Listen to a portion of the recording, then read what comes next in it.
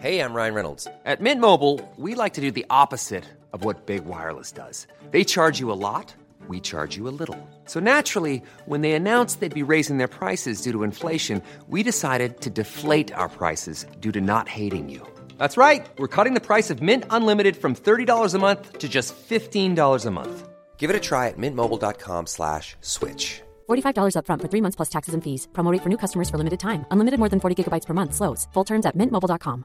Hey, I'm Ryan Reynolds. At Mint Mobile, we like to do the opposite of what Big Wireless does. They charge you a lot, we charge you a little. So naturally, when they announced they'd be raising their prices due to inflation, we decided to deflate our prices due to not hating you. That's right. We're cutting the price of Mint Unlimited from $30 a month to just $15 a month. Give it a try at mintmobile.com/switch. $45 up front for 3 months plus taxes and fees. Promo rate for new customers for limited time. Unlimited more than 40 gigabytes per month. Slows full terms at mintmobile.com.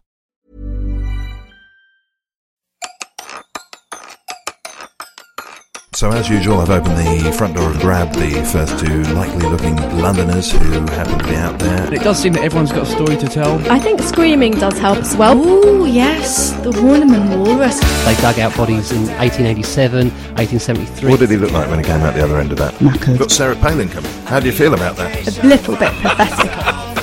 So we're in the parlour of Dr. Johnson's house. One sees a story that is both of protest and of coming together. So they're banning people from bringing food to homeless. Yeah, they're banning soup runs. You know, we weren't buckled by the terrorism. A word in your eye, don't worry or push.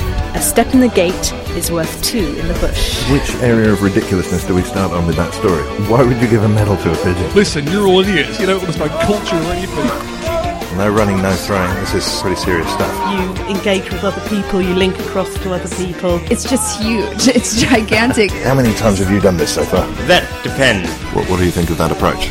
I think that's terrible. London life is a really rich experience, and there's a lot that's good about living Boris here. Johnson weighs as much as 40 school children. What a peculiar conversation. Hello, it's Friday, November the 23rd, 2012. I'm in Quentin Woolf, and this is Londonist Out Loud, a podcast of news, views and curiosities from London, UK. You can download the show free on iTunes, hook up on Facebook at Londonist Out Loud, or tweet me at Londonist Sound. Well, Sam Lee has, we have agreed, the portfolio career that we so often find ourselves talking about on this show. He is a Mercury Prize-nominated folk singer, promoter and animateur, and he released his debut album, Ground of Its Own, last June 2012. Some of the backstory here to your working life is quite amazing as well, Sam. Apparently, you have been a trained visual artist, a teacher of the wilderness survival techniques, and you have moonlighted as a burlesque dancer. Before embarking onto a journey of the old songs of the British Isles, and you're currently trying to change preconceptions of traditional folk music. Wow, that's quite a playful. Yeah, I played around with a few things before I settled on the folk music, but yeah, I'm kind of trying to reappraise what contemporary ideas and expectations are of folk music.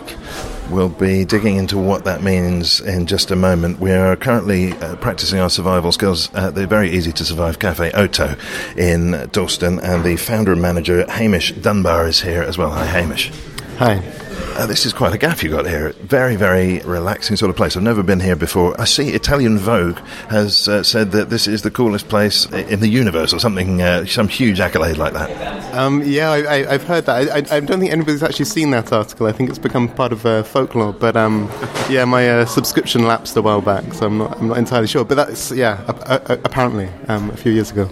The connection here, of course, is that Sam Lee, as a musician, you're getting ready to perform here, and you're quite a supporter of the live music scene in London generally, Hamish. What sort of acts do you find yourself presenting? Well, I started the space here with my partner, Keiko, getting on 4.5 years ago, and I mean, the program's pretty diverse, but I suppose you would say it's all what people sometimes refer to as underground music or experimental music. Certainly not mainstream music. We try and put things on which don't tend to find sympathetic spaces in the rest of the city. So it's kind of a little haven for things that maybe would struggle elsewhere, and we try and kind of create a space for that. The program's quite international as well. It's always drawn quite heavily from Japan, where my partner Keiko comes from.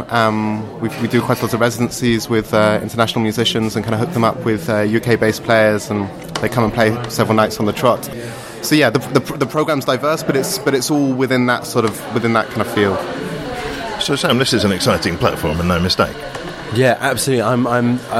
I think it's a real gem in London, if not the musical world. I think what's so exciting is that it's a very experimental lineup, and the risk taking that happens within promoting is huge. So having a space that kind of continuously programs music that a lot of people would not have heard about otherwise, yet has been so successful. And it's such a regular, filter capacity place. The people take the risk, and I think it's revived a scene that's been kind of very, very continuous in London of experimental music and experimental jazz and all those sort of threads, and really kind of seen a massive expansion of it here.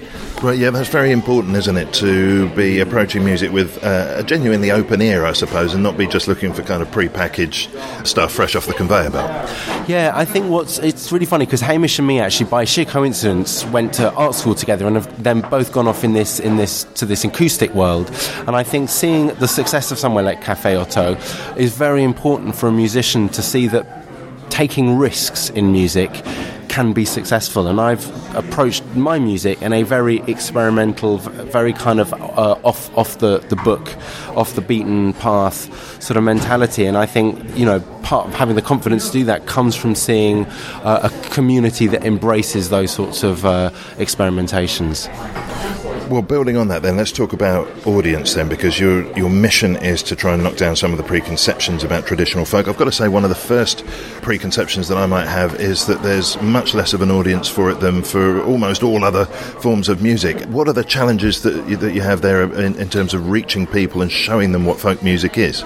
Yeah, well, I'm a bit of an evangelist in that sense, and my attitude as a promoter, because I put on music nights under the Nest Collective, and we have actually put concerts on here before, is that I'm trying to preach to the unconverted, and convert people who have assumptions or think they don't like folk music, as was pretty much the kind of the common attitude 6 years ago when I started, and for me, it's actually, it's wonderful music. It's a music that reaches people in a very different way that a lot of other musical forms do. It goes straight to the heart, straight to the soul. And I think a lot of people have quite emotional reactions to folk song, traditional music. But it's all about, it's all about the packaging, and it's all about the PR. And I believe firmly in, you've got to update the presentation, and you don't necessarily have to change the music. I will put on deeply traditional unaccompanied singers alongside some real kind of soundscapists, and I work on the new folk, old folk, no folk concept, the kind of Trojan horse. So you get stuff in that people are comfortable with and is within their comfort zone, and then I'll throw in some real gems and some real kind of out of the box sort of stuff, and people will be thrilled to suddenly be invited and be introduced to kind of something different. And Hamish, you're obviously reaching further than just folk. You're working with other musical forms as well. You're working with art installations and so forth. But how much of what Sam is saying here is resonating with your approach? I mean, totally. I mean, we do have. There is a sort of strand of folk music that happens at Café Otto. Some quite traditional folk forms. I mean, what I like about folk music is it's kind of very. It's very direct, and it's really it transcends.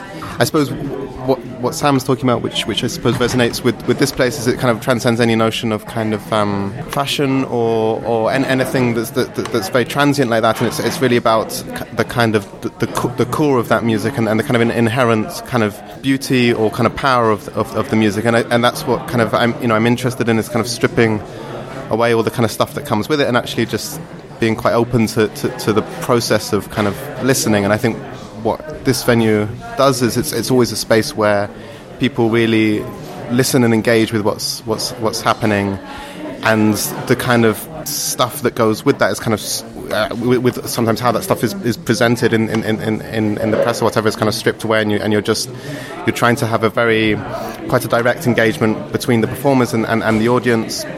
And this space really kind of lends itself to that, because there's no stage and people sit very, very close to the people performing, and there's a kind of intimacy that lends itself very well to folk music, but also other types of music like free jazz or more experimental electronic music, or really anything that kind of benefits from that kind of direct engagement between a performer and an audience. That's very interesting what you say about not having a stage. It does remind me a little bit of the interwar German bistros with the cafe tables, and you half expect a singer to be passing in amongst them.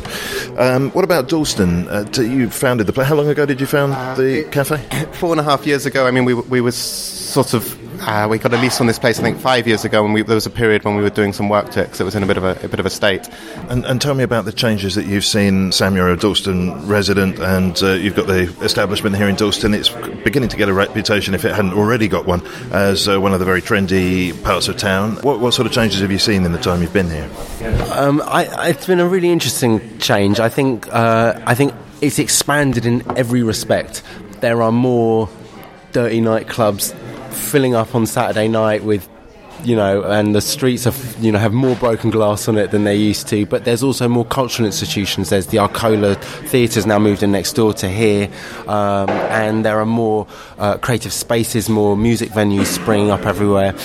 So I think it's kind of everything expands. The Ridley Road market is still full of wonderful fruit and veg, and a really rich Jamaican, Montserratian community, Asian community, African community, and I sort of feel like there are many positive changes that are happening here, yet it's also becoming a popular destination on Friday, Saturday nights, and you may want to steer clear of the high street at those particular times. But ultimately, having spaces like this and the confidence for other promoters and to start opening their spaces up for music, for art showings, for restaurants, for food, all that sort of thing is a good thing. Yeah, I mean it's changed a lot, but I think you could kind of smell that change coming even when this was open. And I mean it's that Vogue article that you referenced earlier. I think that had as much to do with the space, where we happen to be located, as to the space itself. I'm not even sure, whether they even came here or anything, or whether it was just this, there was this space that happens to be in this very hip area. I feel quite removed from quite a lot of that stuff. I think we plough a very particular kind of furrow here, and we do what we do, and I try to kind of be quite blinkered in some respects to just kind of focusing on our program making that's as interesting as we can, and who comes through the door comes through the door. There was an article recently on us in The Guardian, and there was all these sort of comments below were very they were quite attacking of what we were doing, and I think a lot of that had to do with actually the association of the area and all this sort of, that it's full of hipsters and things, and actually a typical cafe audience is very, very different from that, and it's very diverse and Could we just dig a little deeper into that? Because I've certainly heard that myself, the idea that the sort of the Shoreditch, Hoxton, Dalston hipster type scene is somehow inherently suspect or transient or not real or something like that. What's the basis of that, and what's the counter to it? I think we've become associated with that to some extent, just as I say, because of where the location is. But I mean, as I said, the audience for this place is often very mixed in terms of age and background, and that's really important to me. It's really important that it feels an accessible place for absolutely anybody that wants to come and listen to things. In terms of a wider kind of comment on that scene, I don't know. I mean, and I think these words have been used so much now that whatever currency they've had have kind of become slightly redundant. I'm not sure what a lot of it means a lot of the time. I think it comes down to the quality of the music that's happening, and if an audience are going to sit through 2.5 hours of free experimental jazz or old folk music or whatever, and come away with of having a great experience, then good on them. It doesn't matter what they're wearing or where they were brought up. I think ultimately it's very easy to pick fun at these hipsters and these trendies, but places like Otto and the Vortex, and I like to think the Nest, we don't we don't make our programming fit our audiences. We're quite single-minded in picking what we think is high quality and challenging. And, there'll be nights when nobody comes because it's too challenging, and there'll be nights when it's filled up. And I think that has to remain paramount, I think. Yes, that's it. I strongly think that some of those scathing comments or attacking comments that you mentioned, Hamish, they come from fear, don't they? Somewhere along the line, this is an audience or members of an audience that are just a little bit scared to try something different, try something new. So when they're seeing an area, perhaps it's got a reputation for everybody trying something new, I think that makes people fearful. Something that I console myself with, because I can be quite. We all have our insecurities. When I'm, doing in some trendy spot in Dalston on a Saturday night, and I think, I'm one of the coolest people in the world and the coolest place in town, blah blah blah. And I look around the room and think, God, everyone's so bloody cool. And actually, it's like, well, I'm a bit of an oddball. I would never think of myself as being cool. My passion is English traditional music. I spend my happiest times with Romany gypsies, learning about, very, very kind of esoteric stuff. And I look around the room and think, well, I actually have no idea what are the inspirations, what are the motivations, what are the things that moves the people in this room the most. And just because we're all here under the auspices of it being, fabulous and fun, actually I'm sure there's people with some very kind of special, unique, or very kind of run-of-the-mill interests, and who are we to judge? Well, that's it. I think as soon as you're a little way off from a bunch of individuals, they look like a group. But as soon as you get close, you start to see differences, and you start to see perhaps where you can fit in and what's to be had there. Speaking of what's to be had there, what's to be had here tonight and over the weekend? Well, tonight we have a 70th birthday celebration of Mike Cooper, who's... He's a slide guitarist. He's kind of coming out of a folk tradition, but he also plays in improvised context as well. It's funny that should be what's happening when we're speaking to Sam here, because it's something that straddles two worlds that we're both kind of interested in. It's surprising actually how often that those worlds of folk music and improvised music and experimental music do collide. And I think there's a strong sort of vein of obviously improvisation within the folk tradition, which is an interesting one. Hamish, I desperately want you to stay with us for the entire show, but I know that you've got a cafe to run. Yeah, I might slip away and make some tea, but nice to talk to you. It's great to have you. Before you do go, I just want to check out, because in a moment I'm going to be asking Sam Lee about moonlighting as a burlesque dancer. What's your employment dark secret? What job have you done that is the one you publicise least? Oh, well, I spent some time in Japan, and for a while I was being shipped around as a Father Christmas, because they wanted a non-Japanese person turning up to all these schools dressed as a Father Christmas. So I was zooming around schools around Japan dressed as Father Christmas, which is not something I wish to do again, but was quite entertaining for a while. Oh, seek and ye shall find. So that people can find details of all the upcoming bits and pieces here at Cafe Otto, what's the best website? It's cafeotto.co.uk. It's Otto with one T. And that's got all our details on it. And also you can subscribe to our e-flyers on that as well, and find out what we're up to. Well, Hamish Dunbar, thank you. Yeah, thanks a lot. Well, one man standing, but he's got survival skills, so he's going to be fine. What about these survival skills? What's you're teaching people to survive, is this right?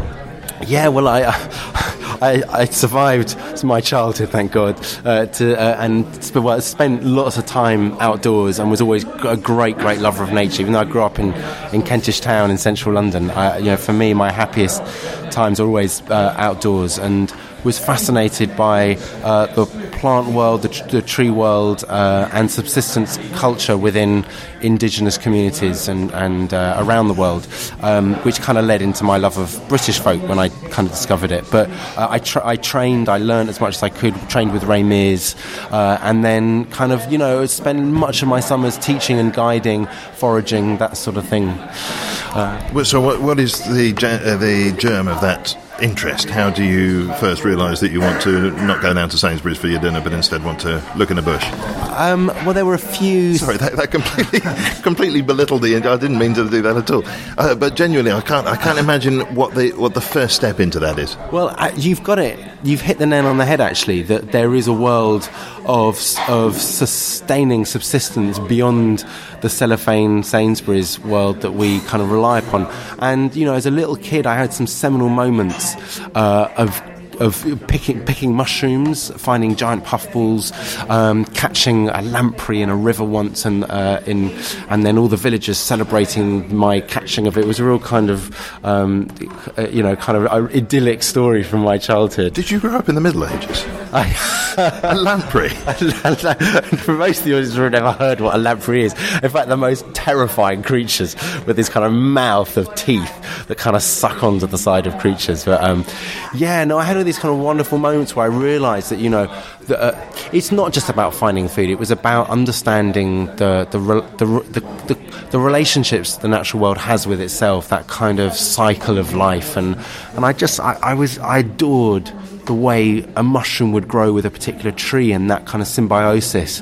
And the more I learnt, the more the natural world kind of sprung into full colour and life. And I realised, you know, this wasn't a peaceful outdoors. It was a wonderfully noisy and communicative life where everything was dependent on each other, and there was this wonderful balance. And I kind of felt very much that to tread carefully, but respect and how one could kind of integrate and use and feed. How do you cope with living in inner city London? Very well. I see the same sort of relationships. I don't see the kind of quite the same cultural biodiversity as I do in a kind of in Snowdonia National Park or some sort of wonderful wild environment. But I think, you know, there are a lot of similarities in the way that, you know, we as a species inhabit and integrate ourselves within our landscape. And Ridley Road Market is a little bit like, you know, the Great Wilds. It is a wilderness in that sense. I love getting a good bargain. Well, I'm not sure how that all adds up at the end of the day, but there's a great depth to it. And let's dig into these preconceptions. What are the other preconceptions that people have that you're keen to overturn as far as folk music goes? Well, I think, you know, people look at it as a kind of backwards-looking, twiddly-dee music that's kind of finger in the ear, socks and sandals and beards and tankards. Those are all connotations which in some ways are very accurate in terms of a community that have kept it going and really celebrated and been in love with it. But I look at folk music, traditional music, I should say, more than folk music, as being our ancestral heritage music. It's the stories and morals and tales that have inhabited our culture and have been our code and conduct by which we have, certainly the greater mass of the working classes and the people who've, you know, basically the majority of the population have shared our culture and our knowledge and passed it on through the oral tradition. And upheld wonderful variations in styles and languages and yarns and colloquialisms, etc., and vernacular culture. And I think it's what gives the huge diversity of culture that has been in this country. And I think, you know, when you ask me what's it like being in the city, I think, you know, the great thing about being in Dalston is that there's a huge cultural diversity, but actually, you know, there's a huge monoculturalism that is sweeping through our country, and you know, I think that's something to really be conscious of. So you're preserving the sort of the very distinct regional differences and so forth. In which case, which region does your music tend towards? Well, I would firstly challenge the word preserve. I like the word conserve. I'm about keeping it alive and growing and evolving. I'm a little bit of an oddball because I'm an outsider. I grew up in London in this kind of, you know, malaise melting pot of everything and anything. But I don't come from Britain. I'm an Eastern European Jew who's kind of arrived in this country with my own culture. So I see everything in quite a sort of, you know, objective view. I've cherry-picked from Irish, Scottish, West Country, East Anglian, Midlands, Yorkshire, everything, and glean the best bits of it. So my approach to it is really about creating my own voice, my own approach to singing, and my own acoustic sound, because I don't sing unaccompanied, although I do occasionally. For me, my album, my creative work is about creating a new soundscape and an acoustic framing to these ancient songs. Do you work with Jewish traditional music as well? It's very influenced. It's very a great influence in my music. The cello player I work with in my band is a klezmer player. She's studied both gypsy and klezmer music, so I have that influence. And I think some of my interest in the gypsy side of British music, and I'm not talking about Eastern European gypsies, I'm talking about 800 years in this country, Romany communities who sing old English songs, have brought a modality from the East. Their scales and their approach to singing harks back very much to my first musical influences, which were the cantors in the synagogues. So I think I've seen a cultural parallel of indigenous music here with my foreign yet kind of home music. Just mind-blowing. Incredible. One of the great richnesses of this job is to be able to open a door onto an area of life that I knew nothing about at all and see so much behind it. I know we've got lots more to say as well. I have to steer us gently towards London stories. That wasn't very gentle there. That was like, wait, time for London stories. I'll swing it back, don't you worry. Yes, I don't.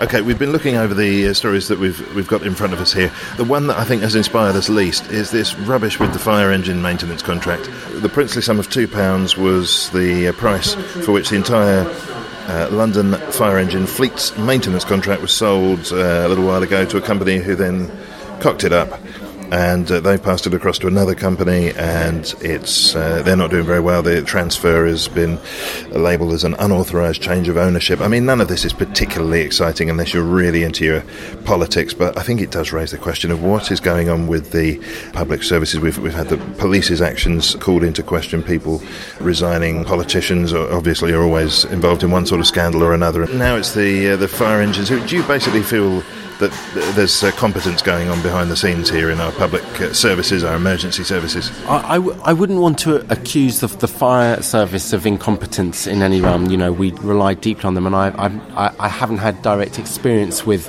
their skills and their services. However, I think what it probably suggests is another example of a very vital institution which should be protected in every possible way, is suddenly being seen as just another carcass to be chewed at by some, corporation that think they can make a lot of money out of, and that, the incompetence is not within the fire service, it's within the private sectors who seek to try and take over. Well, this is precisely the point, isn't it? Yes, no, nor would I dream of suggesting the fire service itself has any incompetence at all. Very brave and dedicated bunch of people.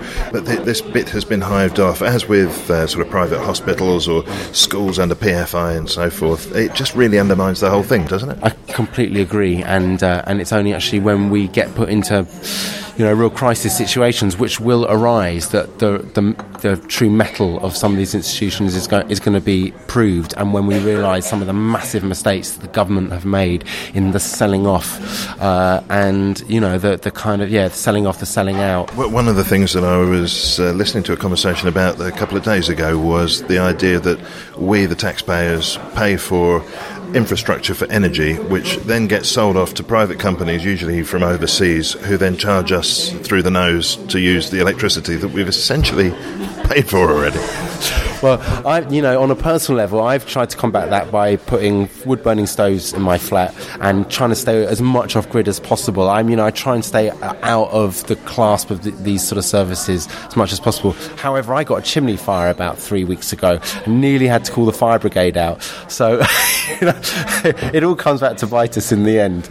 I've got to say, that's one of the scariest experiences I've ever had in my life, is nearly setting fire to somebody else's chimney, in fact. Blimey, my flue started to, like a rocket, just shake and rattle, and then started to glow red in my house. I didn't know what the hell was going on. It was quite scary. I can see why you'd be reluctant to suggest in any way that the fire brigade is anything other than completely up to scratch. Have you sorted your chimney out now?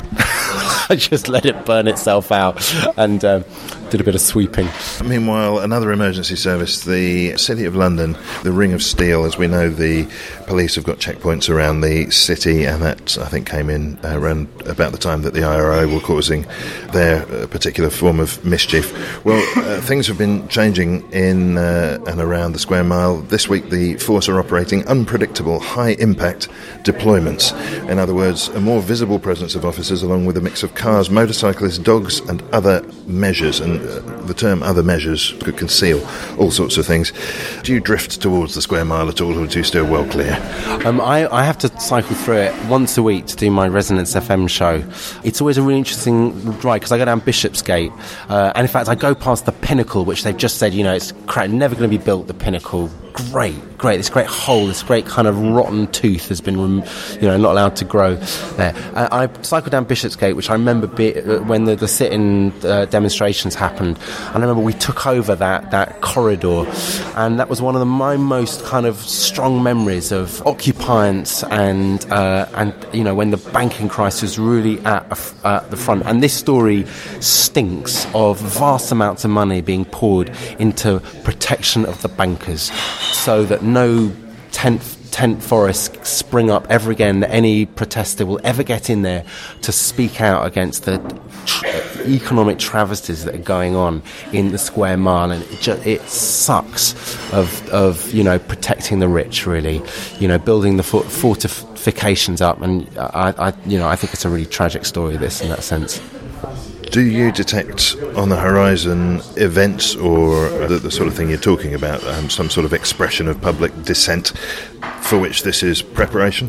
I can't speak if there's going to be some big uprising and if I did know, I probably wouldn't say anyhow. But I think it's that kind of, it's the just in case, where I think in the greater scheme of things, where cuts are happening left, right and centre, and places where actually the police force should really be putting their dollar. It's such a shame. It's to protect the rich, really, and there's so much need for better policing and a better approach to policing and integration and connection with protesters in supporting and not just this kind of really violent way that they kind of sweep in. I think everything's going backwards. It's an interesting one, isn't it? Because the police are clearly there to protect the state, and to the extent that they would be right to be protecting, for example, Parliament or state infrastructure or something like that, that makes more or less a sort of sense to me. But the banks are not part of the state machinery. That's not what they're there for. No, and it kind of brings into question, which has been another story, as part of the kind of private land and the private rules that govern places like Canary Wharf and now King's Cross, and actually, who's in charge and where is power being devolved. It leaves a very bad taste in my mouth. In the last couple of weeks, we've had the ability to vote for police commissioners, which I think 3 people in the country turned out to vote for that. 2 of them spoiled their ballot paper, and we've now got police commissioners, apparently. I'm not really clear on what the police commissioners are there to do, other than take a salary.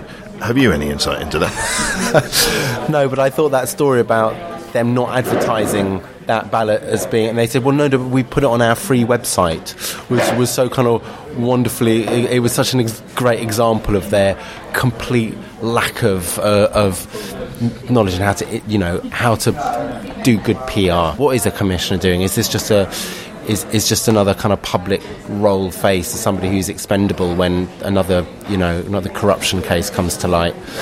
I've no idea. That's a very cynical outlook. I'm a very cynical man. No, it is a mystery to me exactly what that's all about. Although, I mean, there is an argument, isn't there? If they put something out in the public domain, we don't have too much trouble finding things on the internet if we want to look for them.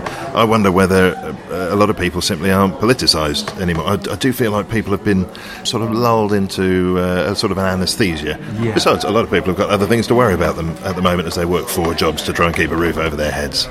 Yeah, I think you're absolutely right. There's a very noticeable apathy within and the complacency, the way rules are being changed. The government is just sort of overturning so much legislation, and I think I think we're kind of just sitting at home and letting it wash over us, and it's very worrying actually, because you see what's going on in Greece and in Spain and Portugal, and the massive amounts of rioting and in a very difficult situation, and we're just kind of happily letting some really kind of worrying changes to our human rights, to the environment, to the legislation with the banks just kind of occur, and we're going to suffer for it later on.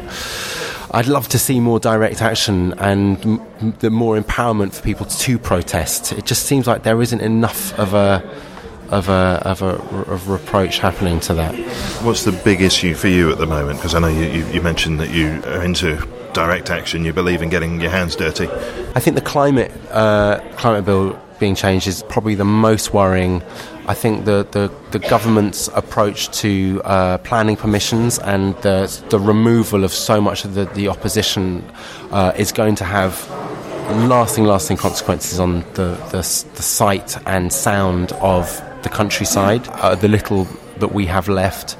I think that for me is the one that kind of pains me the most in some ways, because the way that our countryside is going to look in generations to come is a real unknown as climate change occurs, and we're looking at mass change just through death of ash trees.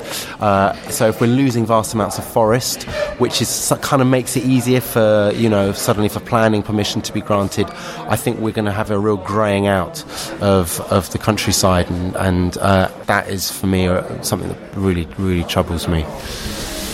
One of the things that's quite obvious about London with a sort of a historical perspective is that it keeps getting bigger, and it keeps sucking in more outlying towns and villages and expanding, and the greying out that you're talking about happens. Do you realistically see a point in the future when that is going to stop, or is it just an inevitability? Is it just a question of putting on the brakes as hard as possible but not actually being able to halt that process? Well, I'm not in favour of expansion and growth and development. I think it's really important. However, I think it's the reasonings behind a lot of the opening up new land for development is not about the interest of population growth. It's about feathering the pockets of big developers who've got interests, and the government have interests with, because they're all in each other's pockets. There's huge amounts of land that can be redeveloped, and reapproaches to how we redevelop inner city urban areas that are in decline. So I think there's two very separate issues going on here. Yeah, we need to develop land, but I think we need to be very careful on whose benefit that's in. I mean, look what's happening in Ireland, and there's massive amounts of whole council estates, whole housing estates that are being destroyed now because there's nobody there to move in because of the economic crisis there. That could happen if as a kind of legacy of these ghost towns left in this country. I don't know, I'm not an expert on the economics of it, but do we need fields turned into houses? That's a fairly big question, isn't it? I feel that's one of those questions we should just leave to hang for a moment in the air here at Cafe Arte. Do you know what? In honour of you being on the show, our question to readers of Londonist this week was, what's been your most memorable musical moment in London? And here are some of the responses. I don't know, Sam Lee, if you might like to pick out one or two of your favourites here. It's a funny list. It's really interesting how many people have kind of paid a £70 ticket to go to the Albert Hall, and that is their greatest musical experience. And there's a lot of kind of generic answers, but actually the two ones that I think are really what about experiencing music is Kevin Phillips going to my son's acoustic gig and hearing him sing in front of an audience for the first time. Just that's where emotion and pride and simplicity is so brilliant, and it's right next to going into the summer of 2011, first trip to London, and being in Leicester Square and hearing a saxophone player, probably a busker, playing. And it's that kind of those are sort of experiences that we walk past as we're when we've bought our £150 ticket for the Rolling Stones. You might be passing by the most emotionally kind of rich and rewarding experience. That Joni Mitchell song played real good for free about her stepping outside her concert hall, and there's this saxophone player playing the most amazing tune, and it's just like, do we miss some of the most wonderful experiences? And I think actually London's full of music. The buskers are wonderful. the impromptu kind of musical guerrilla experiences you get. So just go and stand under St Paul's Cathedral on a Sunday morning and bathe in the bells. That is phenomenal. That is just, can cure diseases, that experience can. We've got some phenomenal variety here as well. Get this for a mixed group. Sharon Louise says, my first time in a black church, Kennington Community Fellowship. The song service was a cappella, and I sang as loud as I wanted without hearing my own voice at all. Heaven on earth. Meanwhile, Andy Bungay says, I was a participant in a military tattoo in 1981. Summer's morning, about 7:30am, briefly locked in a room with 9 bagpipers getting steam up, turning up suited and booted for a Tony Bennett concert at the Albert Hall. We've got the Albert Hall again there, and realising from the demeanour of the crowd I was a night early and they were waiting for Black Sabbath. We've got here Ingo Pless, who says, I was managing a Swedish glam rock band in Dublin Castle sometime in the 90s, a band totally absent of musical influence, and it was a ploy to kiss them all before the crowd somehow backfired. We all felt awkward. Not sure I completely understand what happened there, but it sounds like a disaster. Finally, Mike Patterson, London historians, of course, old friend of the show. My worst moment was giving busking a go in tube stations in the early 80s. I was crap. Best moment, both Shepherd's Bush Empire, Rodriguez about 5 years ago, Buddy Guy about 10 years ago. Oh, great! Great. That's brilliant. I tell you, I'm really lucky. I live in the Vergers flat, the Takehouse flat of St Mark's Church, just off in Dalston, and it's an Anglican church. And I'm not religious, but I just rent this room connected to 2 of the halls. And on Sundays, you get the West African services, you get the Jamaican services, and you get the another African kind of denomination, Pentecostal. And you get all these different musics and rhythms kind of bleeding through my flat, and it's just incredible. I feel like kind of I'm doing this kind of world tour of religious ethnic music. It's phenomenal. I was I don't think this will worry you at all, but it would have the capacity to worry a weaker-willed person. I was talking to somebody who bought a house which was like called the old parsonage or something like this, and they bought it, moved in, and then they got a bill for many, many tens of thousands of pounds to fix the church up the road. And apparently this is perfectly normal in houses that are sort of associated with the church, that you are liable to fix up the church.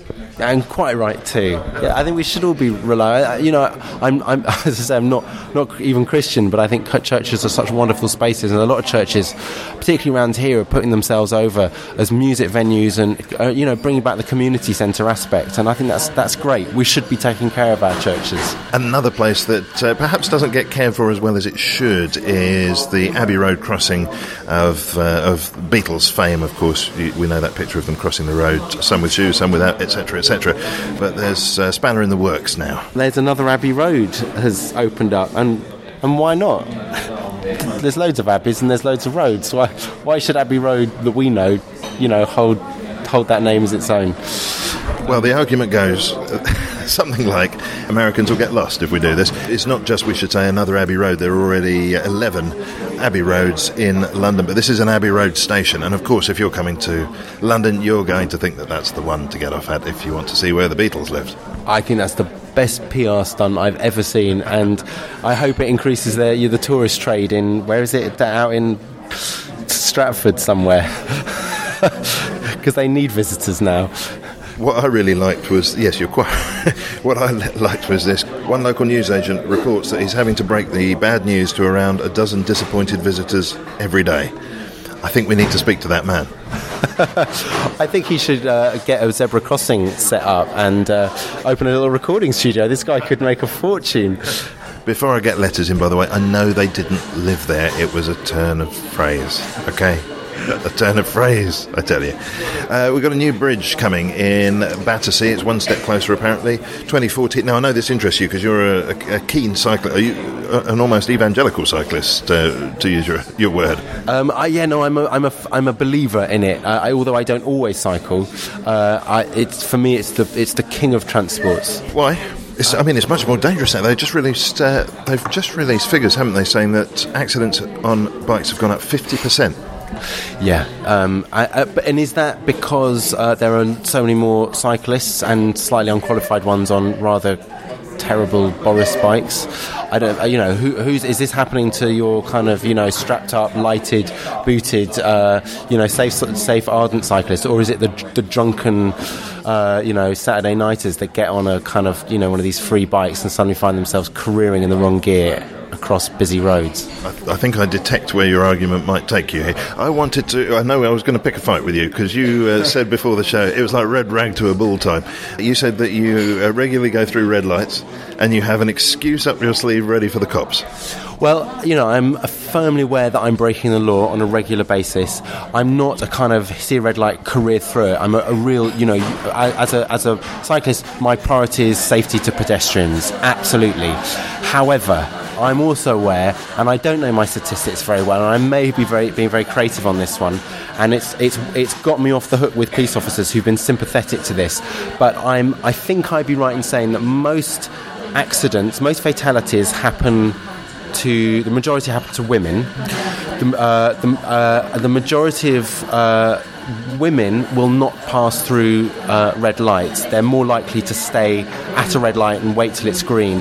And I think that most accidents happen at that time where the lights turn and a cyclist who is most unsteady at that point is vulnerable to big trucks turning left, all that, caught on corners between buses and that sort of thing.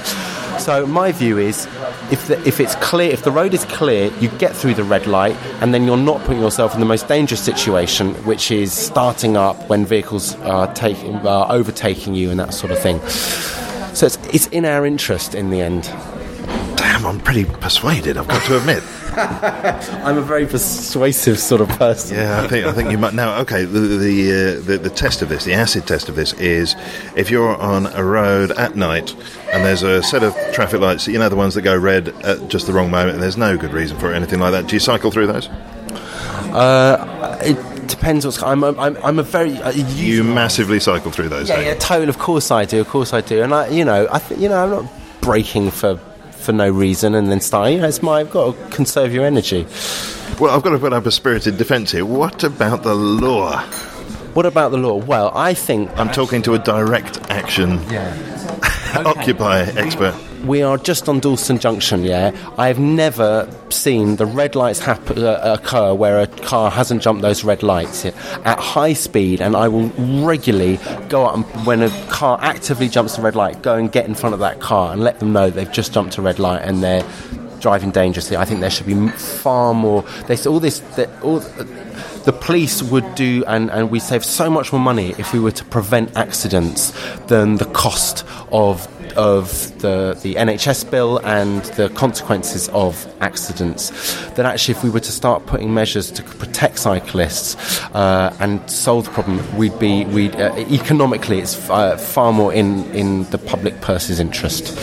Right, accidents are definitely going up, so you're trying to avoid being another statistic in that figure. How about looking at it down the other end of the telescope, which is an increasing number of cyclists, it seems to me, feel at liberty to break the road rules, and hey presto, the accident statistics are going up. Perhaps, shouldn't it be something more like we get a law in place, or a set of laws in place governing the road that everybody's happy with, that enshrines the safety of cyclists? Like, in some countries you're allowed to turn left or right because it's the other side of the road at a stop signal, things like that just free up the flow of traffic and make things safer. It's a really complicated situation, this, and there are so many other road laws in different countries that work better that we could employ. I think the issue with statistics is that, as I say, the statistics about road casualties incorporates such a vast number of different types of road users. And the tragic ones are where, a regular commuter cyclist who is invariably safe is caught by a negligent heavy goods vehicle. But actually, there's so many terrible cyclists, kids on their little BMXs careering through the place, who get hit, and suddenly they increase the statistic because they are crazy users. Now, they might have gotten hit by a car, they might have also gotten shot or overdosed on drugs or whatever. There's so many ways that they're risk takers, and to lump all cyclists into one is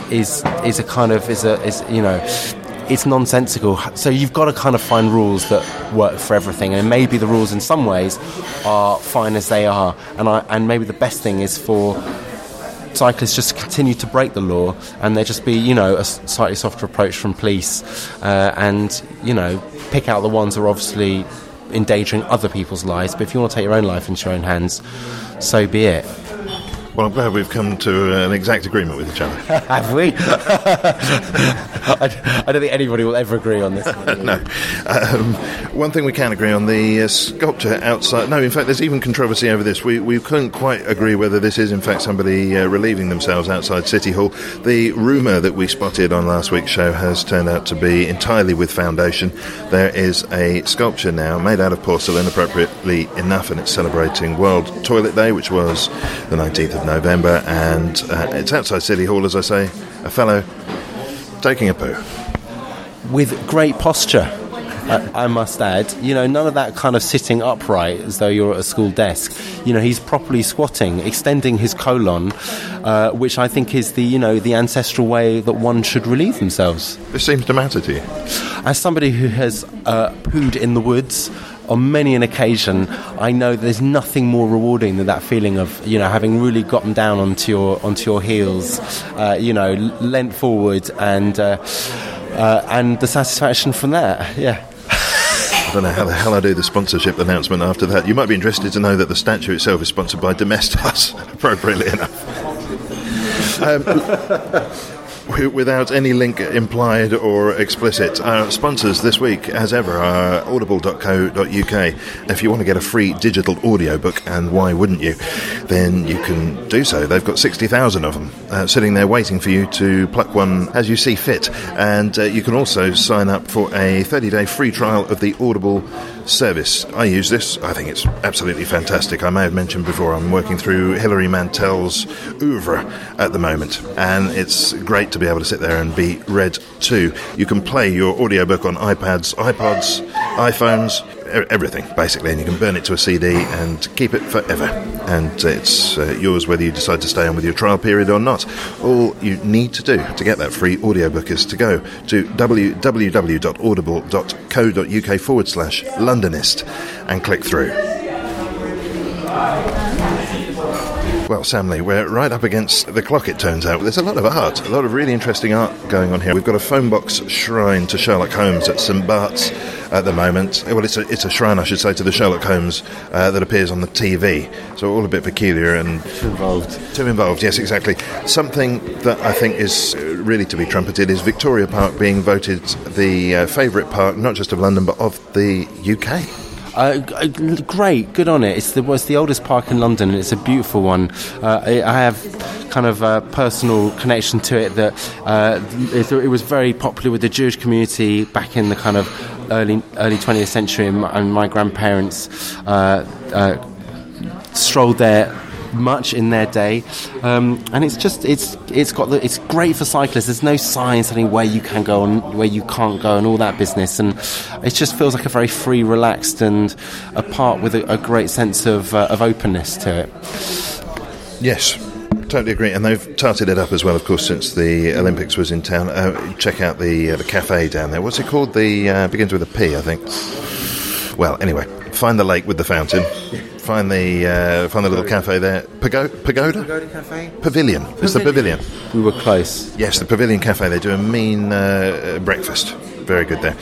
The other thing worth mentioning is Death, a self-portrait at the Welcome Collection. Now, I was down there just the other day. Really worth a visit. Of course, we recorded at the Welcome a few weeks ago, but the exhibition, well, it's something to behold, not least for one of the funniest pieces I think I've ever seen, which is a very realistic, kind of disemboweled body that's missing limbs and so forth, made out of wax, very, very realistic, sitting in a hunched over position with its guts hanging out, and the title of this piece is "Are You Still Mad at Me?"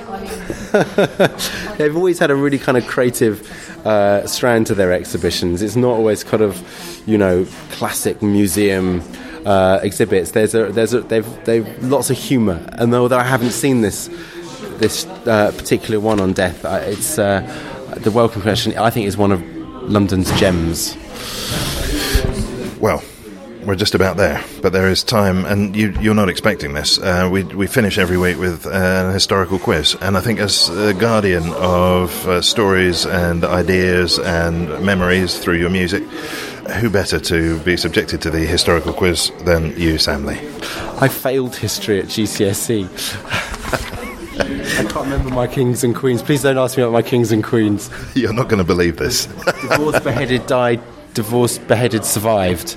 For 1 point. Okay, we'll give you a 1 point advantage, seeing as how you've pleaded. This is how you do it with the police as well, isn't it, at the crossings? Exactly. Right. This week in London, 5 questions. Monday the 12th of November 1974. What was seen in the Thames for the first time since 1834? I think I know the answer to this. Was it a salmon? It certainly is a salmon. A £9 salmon was caught in the Thames, the first time that a fish had been seen since 1834, and it was sent to the British Museum for identification. Improvements in the water quality were hailed. And I will just... the reason why I know that is because I'm very fond of swimming in the river down in Deptford. And the Thames is one of the greatest rivers to swim. When you get high tide, just as it's turning high, amazing. Really warm, slightly brackish, and it's phenomenal. And just the other day, I was coracling down past the Tate in this little coracle I built. And you can, in fact, see footage of it very soon. Will be coming out. But, wow, get out on that river and use it, swim in it. It's really, really clean. One of the cleanest in Europe. You have possibly one of the most complicated lifestyles of anybody who's been on this show. Pleasure-seeking, I can assure you. Tuesday, the 13th of November, 1642. During the First English Civil War, the Royalist and Parliamentary armies face off against each other in a major battle. But where in London was that in 13th of November, 1642? What were they fighting over? Well, they didn't like each other much. Did that happen Lincoln's Inn Fields by any chance? No, not a bad guess. Completely the wrong place, but you're right to be picking somewhere that's got an open space in its name. There's a tube stop there, if it helps. That doesn't narrow it. Not Abbey Road. No. Was it the Aldwych? You're not going to get this, are you? No. No, it was Turnham Green. Okay. So we've got 2 points with your bonus point, which I'm minded to take away from you. 14th of November, this is right up your street, a royal question. 14th of November 1973, a royal marriage takes place at Westminster Abbey. Who was getting hitched? 1973. Oh, God, was it Fergie and Prince Andrew? Was it Princess Anne? Yes, and? Her husband. Yes, I can't deny that one. Captain Mark Phillips. So that gives us the next question. 15th of November 1977. 4 years later, they give birth to their first... Well, she gives birth to their first child, Peter Mark Andrew Phillips. 4 first names. At St Mary's Hospital. Where is St Mary's Hospital? St Mary's Hospital, is that in Sloane, kind of Blackwood Sloane Square, kind of St John's Wood? It's kind of back of Sloane Square. It's kind of, yeah. It's Paddington. 16th of November 1961, a baby is born at Hammersmith Hospital. He would become a successful boxer, winning the WBC Heavyweight Championship as well as becoming a pantomime celebrity. Who are we talking about? Oh, it's got to be Chris Eubanks. It's not Chris Eubanks. Oh, Same era. Much deeper voice than Eubank. Give me his initial. Well, you can have, yes, FB, but I'm deducting half a point. Frank Bruno. Whose first name is in fact Franklin. Didn't know that? Franklin. Yes, okay, so by hook and crook, you've got 27 points, which puts you... I don't know how you did that. You sort of persuaded me. Yeah, it's bizarre, isn't it? I hardly noticed that happen. I'll send this for judicial review later on, I suspect. This explains why I've never been arrested at red lights or been fined. I managed to talk/cheat my way out of it. Yes, I feel I've been diddled. Sam, give us details of your website and upcoming appearances, because I know you're going to be here next year, but you've got all sorts of other stuff. You're on Cerys Matthews' show on the BBC over the weekend. That's true. Sunday morning, I will be doing a live session with her on BBC 6. And then I've got lots of live dates coming up over February where I start the kind of national tour. I'm in Cafe Otto on, I think, the Friday, the 15th of February. February, and we're doing kind of 4 shows in London over that week: Cecil Sharp House, the Bedford in South London, and the Tabernacle, West London. And you can find out everything about me on samleesong.co.uk, and you can find out more about the album there as well. And where can we see pictures of you in a coracle? That will be part of a music video, my folk music video, which will be coming out with the singles later on in the year. Good stuff, and congratulations on your recent Mercury Prize nomination as well. And I gather you're glad, because we were discussing this. Apparently, there's a bit of a curse for winners, so it looks like you genuinely seem happy to have sidestepped that one. Absolutely. I think if I had won, the pressure on the expectation on album 2, and you're kind of suddenly the most famous musician in the country. For somebody who's got a lot more work to do to establish my my name and my artistic intent, I think it's great. The nomination is brilliant, but it gives me the freedom to now kind of pursue what I want to be doing without the kind of overlooking glare of the music business. Well, congratulations on it, and Sam Lee, thank you very much. Thank you for having me, and it's been great.